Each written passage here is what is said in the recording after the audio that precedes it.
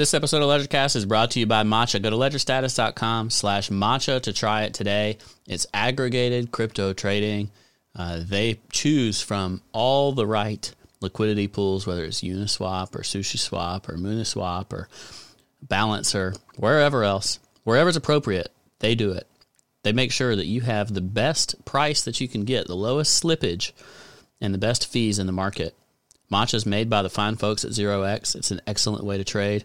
It's the only way that I trade the curated coins that they have on their website with an extremely easy-to-use interface. Between a great interface, great experience, the ability to own your own coins, trade on a DEX, there's nothing to lose. Just try Matcha today. Go to ledgerstatus.com/matcha.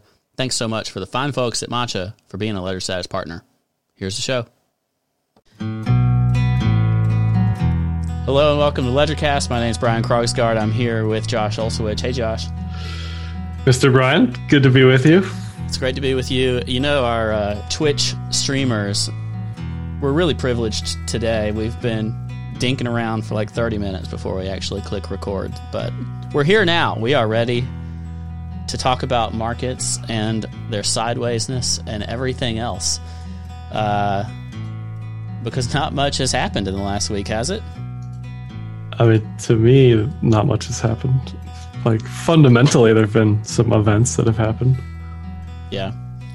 But from a price perspective, honestly, we could take last week's notes and just do nothing. I don't know. Yeah, I mean, when did that up move come? Was that on Friday? That was, because that was the Square news, right? The Square. It was October 9th. We moved up, right? So we did kind of break out last Friday. So we were already on the move up. Since then, we've just been dinking around. Maybe we turned a prior resistance into support. Maybe. But I said this last week. I said it the week before. The slower this goes, the better. The slower, the better. If this takes another 2 weeks, love it. Love it. Why? Because that way we're not oversold and in a parabolic up move or overbought. It's just better. The trend will last longer the slower it goes. It makes it harder for me to make more money on margin attempts. You just get in and you hold it. It's the easiest trade of your life. Yeah, I guess so. We've got the bullish TK cross about to happen over the next couple of days. After that, you can go do anything you want. Just stay long, Go fly a kite. Just stay long. Start a puzzle. Start a 10,000 piece puzzle. So let's start with price. What do you expect from here? Obviously, upside, you've got a cloud situation I want to put on the screen. We got the cloud breakout. We got the move above the Kijun, and now we're about to get the TK cross. Is that just a matter of number of candles above the Kijun here? Number of candles and sort of direction of price action. So if this goes higher faster, it'll cross sooner, but where it's sitting is fine. Yeah. And at the end of the day, everyone's like worried about up versus down, and you just got to look at this. If we're above 10K, what is there to worry about? Look at this. From a pure levels perspective, I certainly agree with you. That is a nice one. On the cloud perspective, though, what's the deepest kind of retrace that you could look for to maintain the momentum? 10.5, 10.6. If we go to 10.5, 10.6, then we're in trouble. Because we would fail to turn that TK back up, but also we'd lose that cloud, wouldn't we? Yeah, I mean, right now we're transitioning from bullish to neutral back to bullish. If we drop below 10.5, we would transition from bullish to neutral to bearish. Right. Is it not bearish if we lose 11.1 again too? Just like going below where the Tenkan and the Kijun are themselves? Like, don't you want to walk the Tenkan the whole way up? You do, but I mean, the biggest things are like the first thing is the cloud. Are we above or below the cloud? We're above it. We're bullish. Some people just trade the cloud like straight up, without anything else, which is completely doable. So if you're paying attention to that, you're at the end of the day, that's all you really need, honestly. The TK lines are more of like a fine-tuning knob for entry and exit. So if you want to wait, like this is telling you, get ready to go long, because as soon as this crosses bullish on the TK lines, that's the time you enter the trade. But you could just trade the cloud and you'd be fine. So you can't be bearish here. I see people on Twitter give me all sorts of flack. I don't care. Trade your book, but man, if you're short here, I don't think. What's your target? What's your risk? Are you hoping we break 10K? Are you hoping we go to 3K? Like, I don't know. Yeah, it always, like we said before the show, it depends on your time frame. It depends on your strategy. I don't assume most people are short because they're like macro bearish. I feel like they're short because they're looking for some kind of scalp back to 11K or something. They're looking for $300 or $400, $500. I don't think they're looking for anything major. I don't think that's consistent with the direction of the overall trend in terms of what's smart, but I think that's what people are doing. Yeah, I mean, I'm hearing all sorts of stuff from people as far as, this can't break 12. There's more downside than upside. I don't know. All sorts of stuff that doesn't really make sense based on what if you're just looking at the chart and you're trading the chart, I don't know. I don't know what to tell people, honestly. This is a once a quarter entry here. If that. We've had 1, 2, 3, 4. This will be the 5th entry in 4 years, something like that.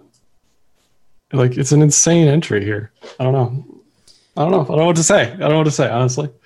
We are also seeing that reflecting itself in Bitcoin dominance, which is on a month-long uptrend now. Just kind of grinding up, but I feel like people are unwilling to be in alts for the most part. Yeah, alts are weird because some of them are doing really well, like Monero, which nobody's talking about. Monero's doing amazingly well. Yeah, but the activity in something like Monero is tiny relative to the activity that's been in like the DeFi darlings like Uni, Wi-Fi, and others. Well, define activity. Trading volume? Yeah, trading. I guess trading volume. Is that more bullish then? No, I think it's bullish Bitcoin. Like when I look at alts, the ones that have been maintained some strength alongside Bitcoin have been Ethereum, BNB, and not much else. I can't really think of anything major. Link, you got to put Link in that conversation, right? Well, yeah, in the long term, but I'm talking days. I'm not talking weeks. Yeah, we're on a completely different page. Me and you? Yeah, I'm thinking like 3-6 months timeline. Oh, like I'd be comfortable entering along, like we were talking about before the show, just entering along, forgetting about it. If it gets margin called, it gets margin called. Because like at this point, I'm that confident. Like, and as long as we're above 10, I don't think there's anything to worry about. Well, I'm with you on Bitcoin. That's not what I'm disagreeing with. I'm saying I think people are flowing into Bitcoin because they're seeing upcoming volatility in Bitcoin, whether you're bullish or bearish. The volatility. Do you have a BBW chart? Volatility is way down. So I think seeking that volatility in Bitcoin is scaring people out of alts. Like I just look at my watch list, and if you're on the video, you can see it too. Like most alt stuff is very red, depending on what you're looking at. And that's why, sure, Bitcoin's down 1%, but a lot of these alts have been red for many days, So do you feel like BTC is acting on its own here, or this is just safe haven rotation? I think it's safe haven rotation. And I see this reflected in my own behavior. I am almost entirely in Bitcoin and Ethereum. And even then, leaning heavily towards Bitcoin over Ethereum because I'm looking for volatility in Bitcoin. And when that occurs, I think the likelihood of most altcoins keeping up in any capacity is low. Either they'll dump harder or they'll rise slower. Because I think we are going to get volatility out of Bitcoin, and it makes me a little nervous about the others, including Ethereum. And our buddy Whale in the chat just noting that he thinks Ethereum looks worse than Bitcoin. And on the dollar pair, I tend to agree. Like, it has a little more upside, but that's a sign of it lagging. You look at it relative to Bitcoin, it honestly looks like it's rolling over after resistance under 0.033. Like, it looks like it's just starting to roll down and could go all the way back down to 0.028 and its 200-day moving average relative to Bitcoin, to me. Yeah, you're looking at ETH BTC. Yeah, like ETH BTC does not look good. Yeah, but at the same time, if there's a trade, if there's a trade I'm certain about on the USD pair, I could care less what the BTC pair looks like, right? Yeah, and honestly, I think you can approach it that way. For instance, if you can maintain your collateral, if you're doing this in margin, if you can maintain your collateral in Bitcoin, but then get the upside of ETHUSD on a margin trade for ETHUSD, that's a nice way to do it. I've attempted that. I've gotten stopped out 3 days in a row now, but I've tried it.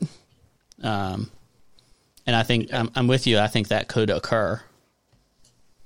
On the USD chart, ETH is like a week or two behind BTC at this point, but it's still, the inevitable is upside. As long as ETH can hold 350 is ETH's 10K. Yeah. And 400 is BTC's 12K? 11.2. 11, oh, I was going to say like 11, not like the breakout for Bitcoin. Yeah, so to me, like, I'm convinced based on the Kumo breakout for BTC, based on breach of the Kijun at 11.1. We were talking about 11111 last week, I think. We're above that now. So BTC is way ahead of ETH on that respect. So ETH's 400 is BTC's 11K. But again, if BTC is going to go up, so is ETH. The question is at what rate, right? Like, you were talking about that on Twitter yesterday, which I didn't quite understand. I think what you were saying was ETH is probably going to rise to a lesser degree than BTC is here, but maybe not. I tweet too much apparently because I don't remember which ones you're talking about.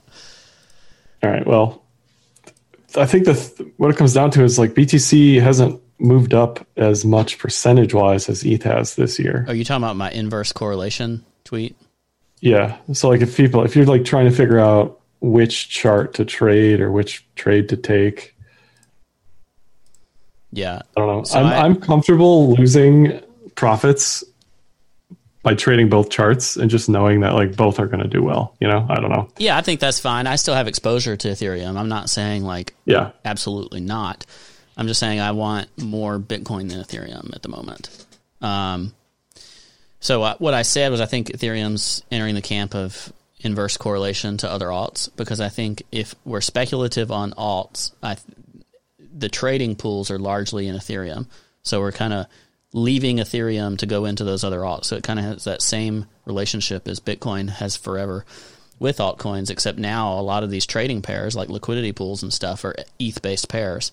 And I think that Ethereum could actually hold up when there's alts blood. So if Bitcoin goes hot, gets hot, I think Ethereum could also be hot while altcoins are not, because people are moving to the more stable Bitcoin. And now, in my mind, I think Ethereum's moving into that realm, and it starts to act a little different. Yeah, I'd agree with that. That you're not going to see these 20,000% gains on DeFi if BTC is doing something. Right. You know? Exactly. You're going to have to be satisfied with your 20 or 30% gains on Bitcoin or whatever else. Yeah. And bide your time for the insanity of, 100% moves in a day or whatever. I just pulled up BNB. They just had a token burn today or yesterday or whenever. They're announcing it tomorrow. I don't know. They also had something going on with the exchange that I didn't quite understand, because there was a tweet from CZ like, funds are Seifu, everything's fine. People are like, I didn't know they weren't Seifu. Yeah, I don't know exactly what happened there, but Yeah, BNB looks great. Yeah, I don't know. I have exposure to BNB through one of the only things I'm farming is through this like pancake swap thing, which pancake swap has, the cake token is basically becoming BNB's Uniswap. It's getting the most like activity, most exchange liquidity on a DEX, that kind of stuff. I continue to think Bitcoin looks fantastic. That Binance looks fantastic against Bitcoin on a weekly chart. I first talked about it back when it was at like 0.0018. And it just looks like it's part way up the move, but I think BNB relative to Bitcoin is going to make new all-time highs, 0.004, which is still the potential to double from here, and then it could meet price exploration from there. Just looking at it from a chart, I'm not talking any fundamentals. I don't really know what to think of it from that perspective, but they're still dominant in the market. But I think BNB versus BTC had bottomed, and I'd be willing to be a dip buyer. I'd be willing to hold BNB here, and I'm not farming anything in Ethereum land because I feel like all that stuff just dried up. But I'm still farming in the Binance land because most people don't even know how to go and use Binance Smart Chain still. So I think the people that are over there are willing to stick with it rather than, pull out at the first sign of any concerns. All of which is bullish BNB to me. Yeah, I mean, if trading does well and centralized exchanges have listed things that are trading and those exchanges have a token, the token should theoretically increase in value. I like 038 for BNB BTC. As a target? Yeah. I do too. Right back into that. Right back into that prior trading block. Yeah. We got a good question from Bill388. Does it really matter for us to be in the big BTC move? For people who trade alts, the profits there are much more than any BTC move. Josh, you want to take that or me? I'm different from you and Bill probably in that I'd rather just not stress over a position as much and not pay attention to it as much. And I feel like if I'm trading alts, I need to be awake and watching it and babysitting it at all times, because if I'm not, it could just disappear in a second. And I'm going to completely agree with you because, I you would have learned it but I'm assuming you weren't trading in 2017, Bill, or during any of the big, like, Bitcoin moves after big altcoin moves, which we just had a big altcoin move. For anybody that doesn't want to believe it, we just had a little alt season of some sort. And the question is... little scam season. Just a little one. Just a little Ponzi, rug pull, pyramid ape just some season. Alts scampered. I don't know if you call it full alt season, but there were some big moves out there. What happens is you get these big euphoric tops, and then they go down a lot. Wi-Fi went down 68% so far relative to the dollar. But this is not a practical comparison, because what can happen is they can go down that or more relative to Bitcoin as well. And what we've seen so far is, let's see, Wi-Fi has gone down 70% relative to Bitcoin. But Wi-Fi can go down 87, 90% relative to Bitcoin. Wi-Fi can go all the way back to here relative to Bitcoin easily. And Wi-Fi was the darling of DeFi stuff. Well, look at comp. Look at comp BTC. Have you looked at that chart lately? No, I'm sure it's awful. Oh, you'll love it. It's great.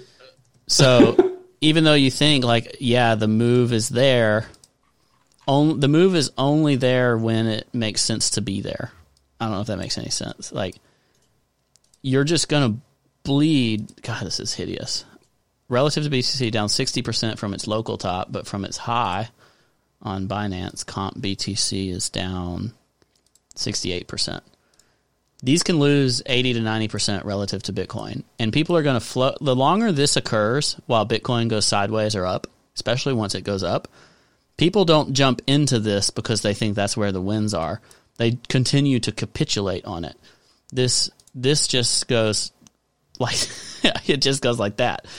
And you truly learn that Bitcoin is king when you're stuck in one of these and every day you're in pain while Bitcoin goes up another $100, another $200, another $500, and your crap is going sideways versus the dollar at best. And when Bitcoin dumps, your coin goes down 10% instead of Bitcoin's 1%. When Bitcoin goes up, your coin goes up like 0.5% instead of up 5%.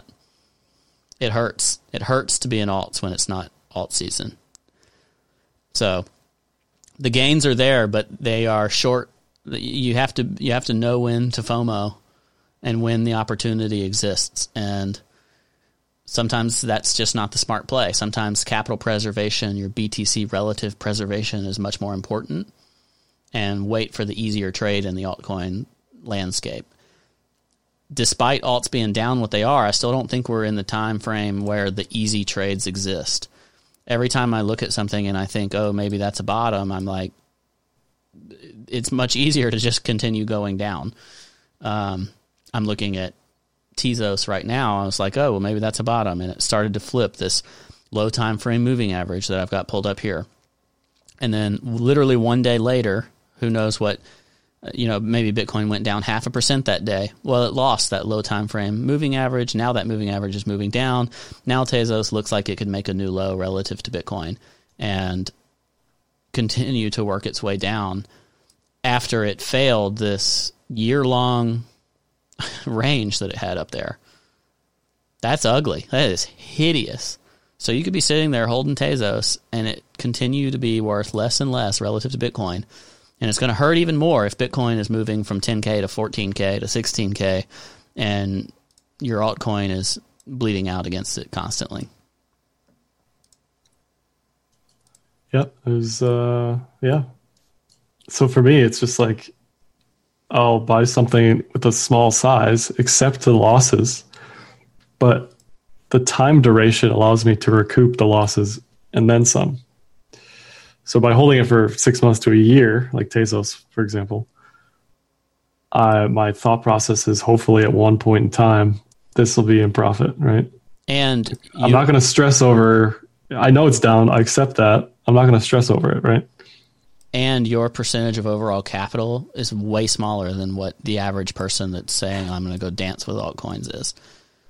Like, oh, for sure. Yeah. Even somebody like me, I'm willing to put the majority of my crypto capital in an altcoin, but that's why I'm going to keep it tight. Like I can't bag hold something if I'm putting like 50% of my crypto collateral in it. You know, like I can't live through a 90% drawdown if it's more than half my crypto. Yeah, that's why size and leverage and risk should be the initial part of that conversation. Because if you're, like you're saying, if you've got most of your capital in MTA and you're like, I'm just waiting for this baby to turn around, that there's a difference between that and I'm going to start buying some alts here little by little because they look like they're down a lot and eventually they're going to turn up, Right. And that's why I've been unwilling to take more than what I call an acceptable haircut for altcoins. So for me, again, it's dependent on a number of factors, but I kind of think like I want to set up a typical trade as my downside could be 10 or 15% because you can get a 10 or 15% candle in 30 minutes and it's like a scam wick and then it goes back up or whatever. But typically I'm going to say, all right, what's my sizing I'm enabling for myself where if it goes 10 or 15% or maybe it goes 25% and that 25% loss is acceptable relative to my overall portfolio, right? I'm probably not going to have a 25% loss tolerance if it's like half my portfolio in it because now you just lost 12.5% of your overall portfolio. Plus that while it was down 12.5%, that probably means other stuff in your portfolio was also down, So, yeah, it's just a mess. So for me, it's like I'd almost rather not pay attention to that. Like I don't want to get into the nitty gritty of being down 25% or whatever. I just want to see like, yeah, this is down. It sucks. It looks terrible. But if you believe in the project, if you think Tezos, for example, is going to do something ever. Yeah. And I think it has a shot. if you're putting 5% of your overall capital in altcoins, well, you can afford for that 5% to become zero. And you can afford to sit in something for literally a year waiting for the crazy pump and take your time on it. Right. Like, so I look at alts the way people look at BTC who aren't in crypto. You know, they say 5% of your portfolio or less in crypto. It's the same thing. And potentially it gives you outsized rewards because Ethereum goes from $10 to $1,400, then it was worth holding it through a downturn, like when it went from $10 to $6, because then it went to $1,400. Right. I don't know that we have that kind of upside in most like liquid altcoins now. I think like we mentioned before the show, we ranted about VC and stuff. Bigger money is getting to them quicker. So like 1,000x is a little bit harder to come by because somebody was onto it before you and pushed up that price before it ever became available to you. Have you seen EOS or Dash BTC? They just look like trash. They look like trash. They look like trash. I think they're zombie. I think they're very high cap zombies. We've talked about zombies a lot on this show, but I think we're obviously seeing activity concentrate on the Ethereum chain. And we're actively seeing it priced into EOS and other stuff. I mean, look at EOS. Like, good gracious, this is a weekly chart. So that is $1 billion ICO that's done jack, in my opinion. Yeah, from a building perspective. Yeah. So back to that question from Bill, this went up 2,700%. So sure, like if you think something's going to be legit, at some point you might get that type of move if you have absolute iron hands through a bull market. You have to be very patient with that and allocate the right amount of capital, et cetera, because if you get in at the wrong time, at any given time, you could take 50, 60% drawdown even in a bull market. But anyway, so yeah, I think EOS is clearly being priced in as not being what the market has chosen. Like we can't have 10 winners for networks. Like this is the framework, the pipes. Aren't we just pricing in EOS losing the game? Well, I had this realization the other day when I was doing analysis on EOS. It's like the transactions are free, but people are using EOS for dApps and DeFi stuff. But a majority of the activities on ETH where it's super expensive, like you're saying. So like, even though it's not cheap or free on ETH, people still prefer it for some reason. Is it a developer thing? Is it a community thing? Is it a first mover advantage? Like, I don't know what it is, but it's clear that nobody cares about EOS. I think it's pure network effects. Yeah. That's where the development is. That's where the community is. As much as, I mean, you're going to like cringe to hear me say Ethereum is decentralized in any way, but it's more decentralized than any of these other networks, you know? I think the stuff on ETH is decentralized. I don't think ETH is necessarily as decentralized as it should be. That's just like a nuance for me, I guess. But yeah, even XRP is at multi-year lows, just chilling. Yeah. Speaking of the zombie of all zombies, really. Well, I think blockchains never die, you know? Like, as long as it's listed, there will be a chart. And at some points you can see, you remember we looked back on some of those coin market cap charts of like Feathercoin and crap that was 6 or 7 years old and it died for like 3 or 4 years. And then in the absolute height of 2017, January 2018, all altcoins were moving. Some of those old dead ones, they had these like little blips where they like 10x'd and they were still wrecked versus whatever they were before, but they did have a move because they just don't die. They still are somewhere, like it's still listed somewhere, and somebody's going to go look at it and say, I'm going to try to anticipate a pump in this thing. It doesn't mean it matters anymore. And some of these shots fired. Fired. And something like XRP, Ripple, they made enough money as a corporation between what they raised and what they sold in their token and what they can distribute. Their cost basis is so low that they can live on developing vaporware for years. they'll be here for a decade, but it won't matter. It won't mean Ripple or XRP succeeded. Well, it's like another. I saw the EOS announcement yesterday that they're announcing some blockchain for business or something. Yeah. Congrats, bro. Yeah, just like they are not interested in the price of the token. Whether or not they should be is a separate question, but it's like XRP. They say they're not interested in the price of the token, but they care about their bottom line for the company. I don't think they care about the price of the token, right? I'm sure they treat it like a nice bonus. Yeah, they're not losing sleep over some poor sap who bought it at the highs and is just sitting here waiting for something to happen, you know? No, I'm sure like if you go into their heart of hearts, they're just like baffled by these people that are cultishly attached to their token price. You know, like they're like, whereas they have no attachment to it whatsoever. If you told them here is infinite liquidity to sell at a 25% valuation relative to its current price, will you do it? How many people who have significant holdings of XRP who work at Ripple would say yes? 100%? And that's, people are going to hate for me to say this, but that's the fear I see for Link is, the story's a lot different for Link, but it's the same supply demand issues, the same pre-mine, like it's a story as old as time at this point. Yeah. And in order, now these can still pump, don't get me wrong. Like, because hype cycles and whatever else gets into this stuff, if it can possibly be turned into a pump for the coin and an opportunity for those big holders to distribute some, they will do it. Jed McCaleb, a great example with Ripple, he'll do it. He doesn't have any involvement in the project. He literally just wants the free money because he got the tokens years ago. Tons and tons and tons of them. But he's not the only one at Ripple and has a big bag XRP or any of these other coins. That BNB is the same way, by the way. Yeah, they all are. They really are no safe choices here. So, people might think we're just like crapping all over specific coins, but the reality is they're all like this, all of them.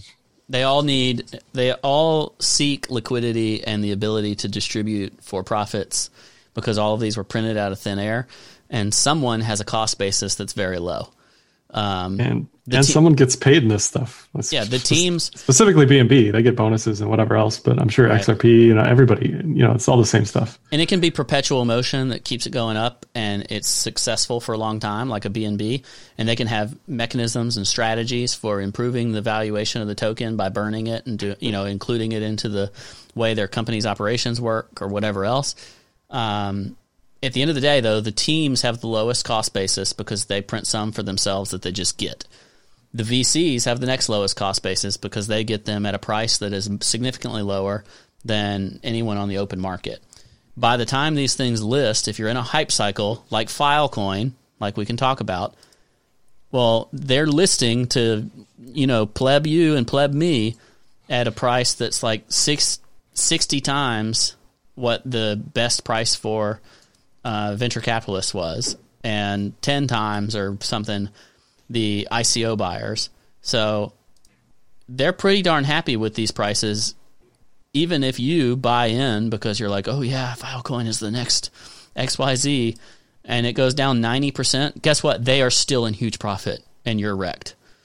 You were just their distribution. Yep. You're just a statistic. You're the person that just helped them exit their position.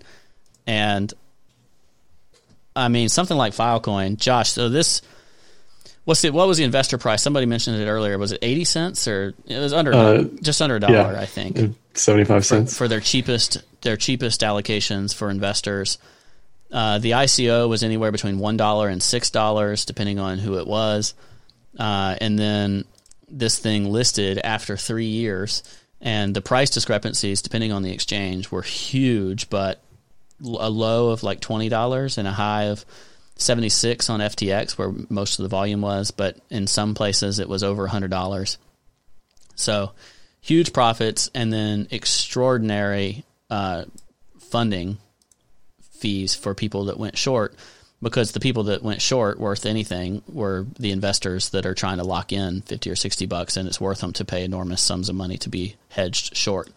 So maybe something like FTX could get some short squeezes here and there as these people continue to pay a lot of money to be short, and they start to close those profits, or they get pressure put on them because of whatever. That's probably where a lot of the upward movement came yesterday, is people that shorted it immediately and then got short squeezed from like $30 to $80 and had to recollateralize or whatever else. Nevertheless, though, there's going to be downward selling pressure on this thing forever.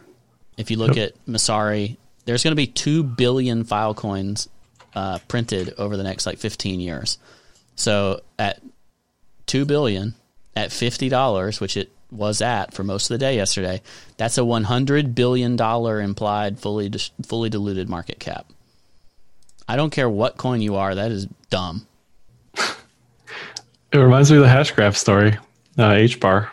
Yeah, I don't even remember how bad that one was, but it was bad, wasn't it? Again, this is it's like history repeats itself over and over and over. It's the same story. Like, just look at the other charts. Look at Zcash. Look at any of them. It's the same story. So that's why it's, we might sound pessimistic on this stuff, but there's one link out of 10,000 coins, right? So if you think the next link is Filecoin, which it could be, I'm not saying it can't be, but I doubt it. It's just tough to stomach sitting in anything like that over a long period of time. Yeah. And, people may say, well, what about Ethereum? It went from 10 cents on the sale to $1,400. Well, one, obviously it was ridiculous at $1,400 because it went down to $82 on the retrace. But even if you say from 10 cents to $350, what we are today, the actual usage of Ethereum and the actual, Ethereum, it won all these battles or whatever. It became something that is actually used. It became a clear cut number 2 blockchain in the world. So, and it started when it was at 10 cents. What do you remember how much the Ethereum ICO was worth? A lot less than Filecoin. I have no idea, honestly. I don't remember. I'd have to look it up. But yeah, less than Filecoin. 15 million. They also did, they had less pre-mine as well. They had, 60% pre-mine or something? But it's still a proof of work network, so it's slowly, it's not straight straight pre-mine. Yeah, most of these are 100% tokens, and they're just on some vesting schedule, maybe. But some of them aren't. Yeah, Link doesn't have a vesting schedule. Right. It has a please be nice to me schedule. Like BNB, it has a implied social contract. It does not have a vesting schedule. Yeah. We sound super maximalist or whatever else right now. That's not the point. The point is that we're trying to highlight the difference between in value and how you might do some fundamental analysis before you just blindly hold something through a cycle. Because Bitcoin doesn't have to deal with most of this, there was no pre-sale, the distribution and the inflation and all that was known, and you don't have to worry as much about the team is going to dump on us. Now, Bitcoin has its own things that people watch when old coins move and, when large holders sell and when miners sell or whatever else. But those are different concepts than the team who got all of those coins at extraordinarily low prices or zero prices. Yeah. And that's when we saw DeFi popping off. That's what worried me. All these governance tokens and everything, Uni. Is that how you say it? I always forget. Uni. UNI. I say Uni. How do you expect that to hold a value, right? Maybe. I don't know. I think Uniswap has a better chance than most. Do you see it equivalent as like a BNB type situation? Very much so, yeah. I guess I'd have to look at but there's no burn for Uni, is there? Yeah, that's where they're going to have more trouble. They're going to have to come up with policies and governance where they burn tokens and based on fees and some stuff like that I think they're going to have a harder time doing. let's see, Uni is 573 million market cap, but I don't know what the fully distributed market cap is or what the percentage of coins. Oh, here we go. Fully diluted valuation is $3 billion. And I don't think that $3 billion fully diluted is that crazy for Uniswap because it is used. Like that's, we talked about EOS. EOS is not used. Uniswap has, I think, cemented itself as being like the DEX protocol unless they screw it up, right? Well, unless DappRadar is wrong, I'll bring it up right now. And it could be wrong. I'm not like an expert on DappRadar, but EOS 30-day volume on Nudex was 820 million. Is Nudex exclusive to EOS? I don't actually know. I assume it is, but I don't even know what that means.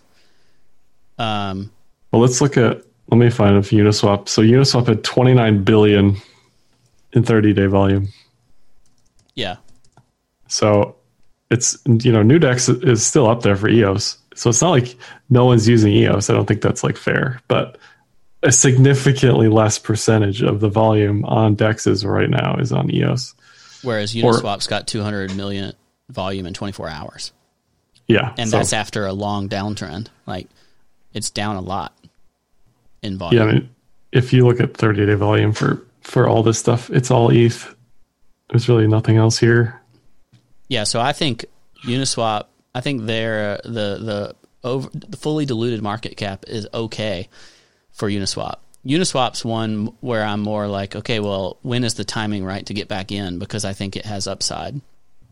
But you still need to time it right because sometimes it's a good time and sometimes it's a bad time to be in these tokens.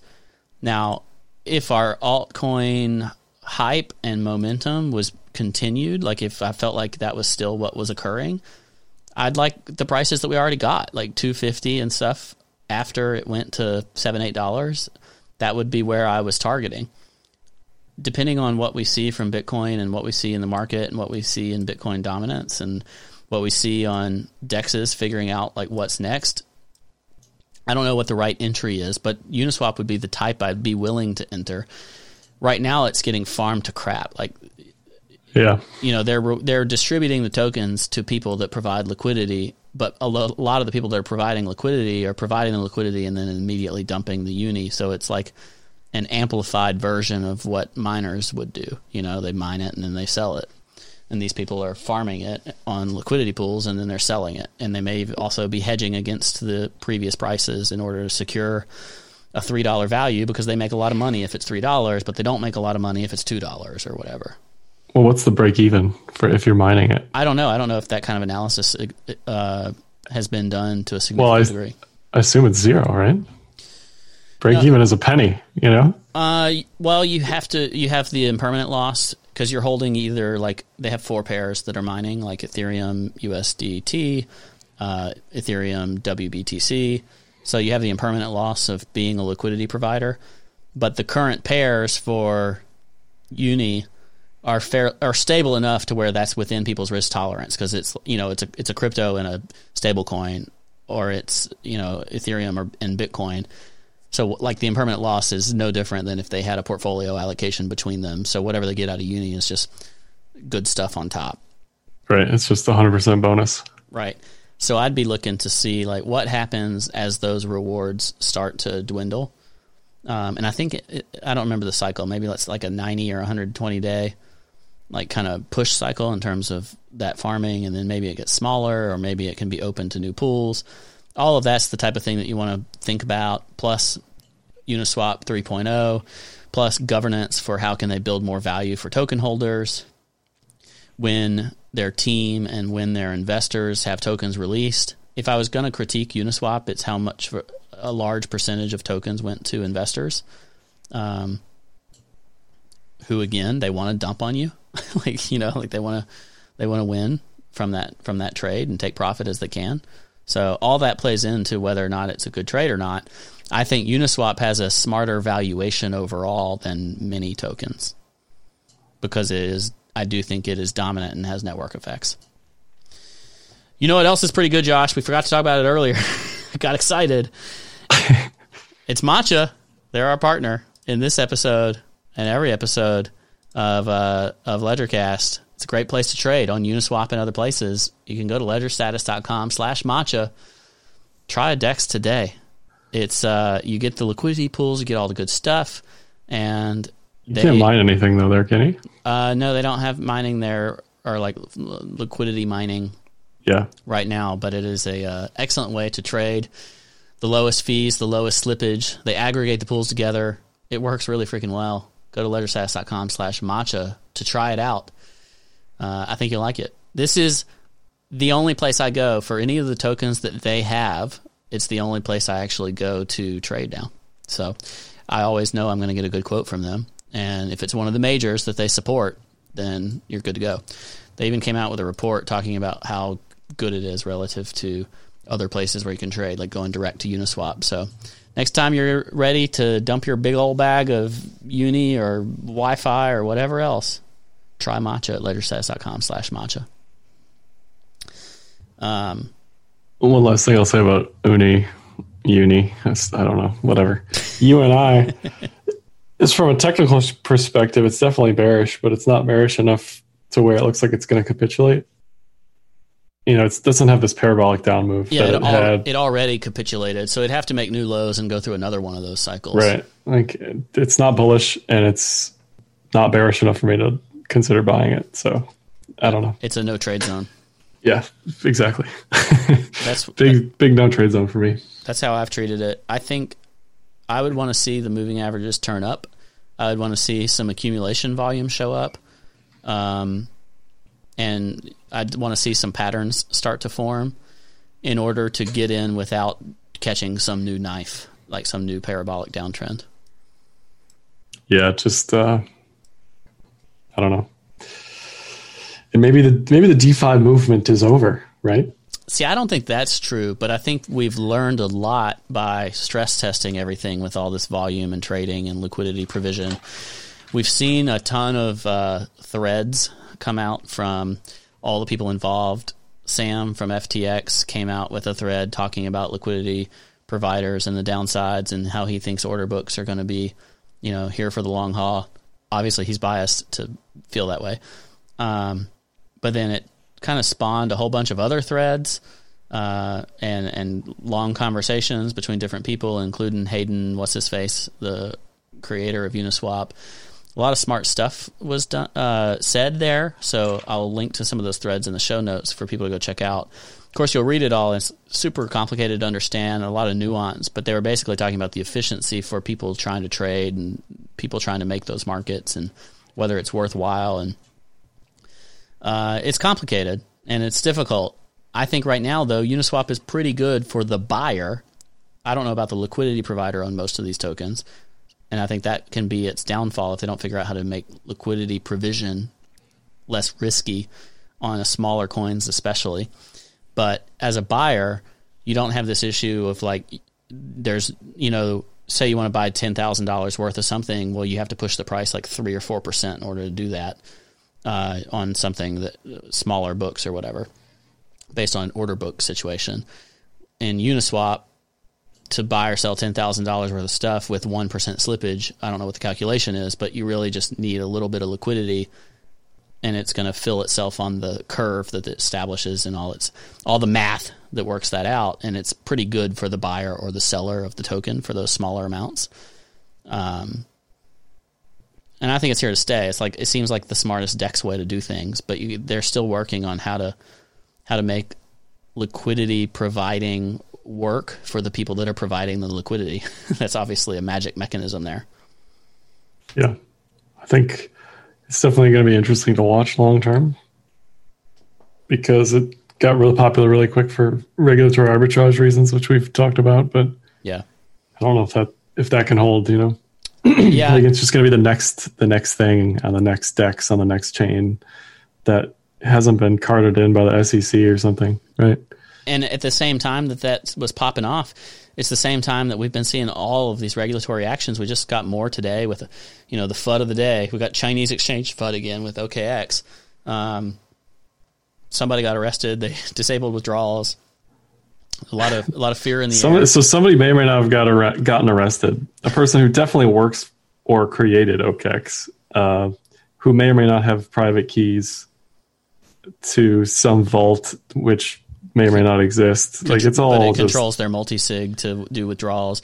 They had OKX had hundreds. Says of million, them currently. OKX had hundreds of millions of dollars of withdrawals right before that announcement. Like a lot of sketchy stuff in there. It caused a little bit of a sell-off in Bitcoin and other stuff. Really created the down day today. Classic China FUD, right? Like it doesn't really make a difference for Bitcoin fundamentally, but it could make a difference in terms of what happens. Like, you know, are these coins seized or are they dumped or is it hacked or whatever? Nevertheless, these types of events, whether it's OKX or the other stuff we've seen come down from U.S. regulators, we are seeing plenty of reasons to push the DEX forward. Yeah. So that makes me continue to be bullish on the DEX and figuring out the other issues with DEXs. I think people are finally comfortable with the idea that the majority of trading can occur on a DEX because we're seeing it happen. Uniswap I'm with you. Went a whole month with more volume than Coinbase, which is I'm with you there. The problem is the fees. The problem is scaling layer 2, layer 3, layer 4, you know? That's what the Binance Smart Chain's for. Oh, God. I was just kidding. Except for the fees are great. The fees are great, but do you want to wrap up with Legacy at all? Yeah. Stimulus over under, is that going to happen this year? Is it going to happen by November? I don't think it'll happen. Stimulus won't happen before the election, I don't think. I think Democrats are blocking it due to politics, and I think they'll succeed in doing so, but they don't seem willing to move. And Trump is flailing around absolutely anything he can to try to get elected. We'll see what happens. Yeah, I guess my view is a stimulus is inevitable after the election. Yeah, I agree. So that should be bullish for crypto. I am bullish on a election pump. I don't think we're going to have some big dump because of the election. I think people will just be glad it's over.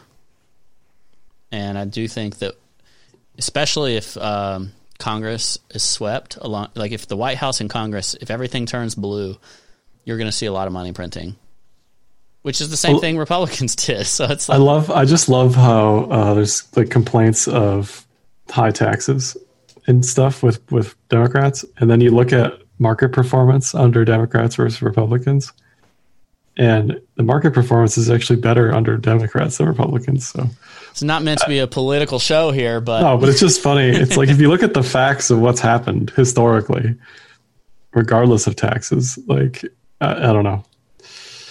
Yeah, I mean, neither party is exactly like this hard is like, on Wall Street.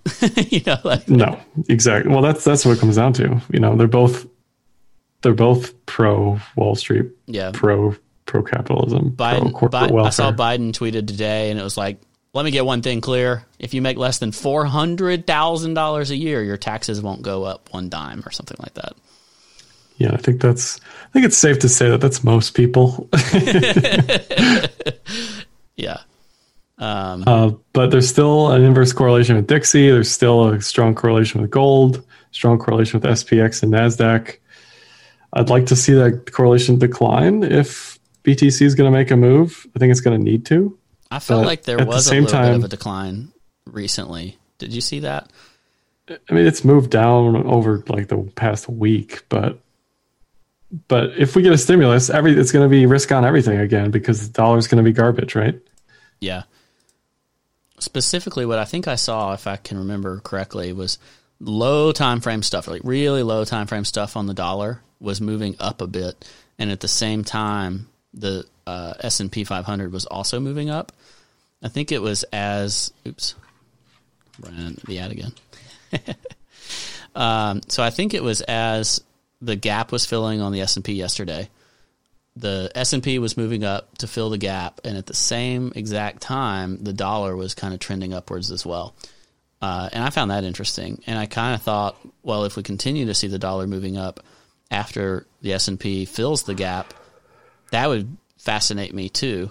And what we're seeing now is the S&P is down a bit and still up for the day, but it kind of closed the gap in the other direction, while the dollar has been looking a little strong. So if we see the dollar move up here again and we see the S&P recover, like, I don't know. I'll be interested to see if the dollar can move up a little bit and it's not bearish for stocks.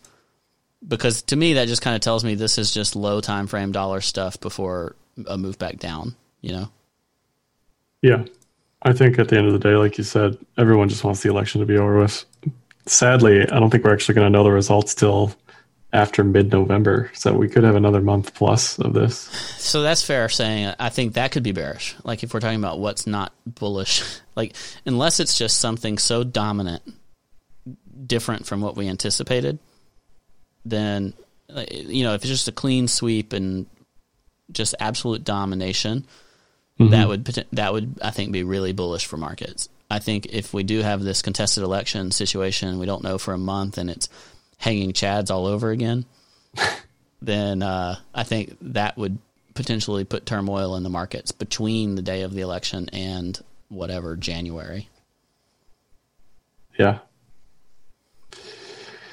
Yeah, just waiting for 2021 already, right?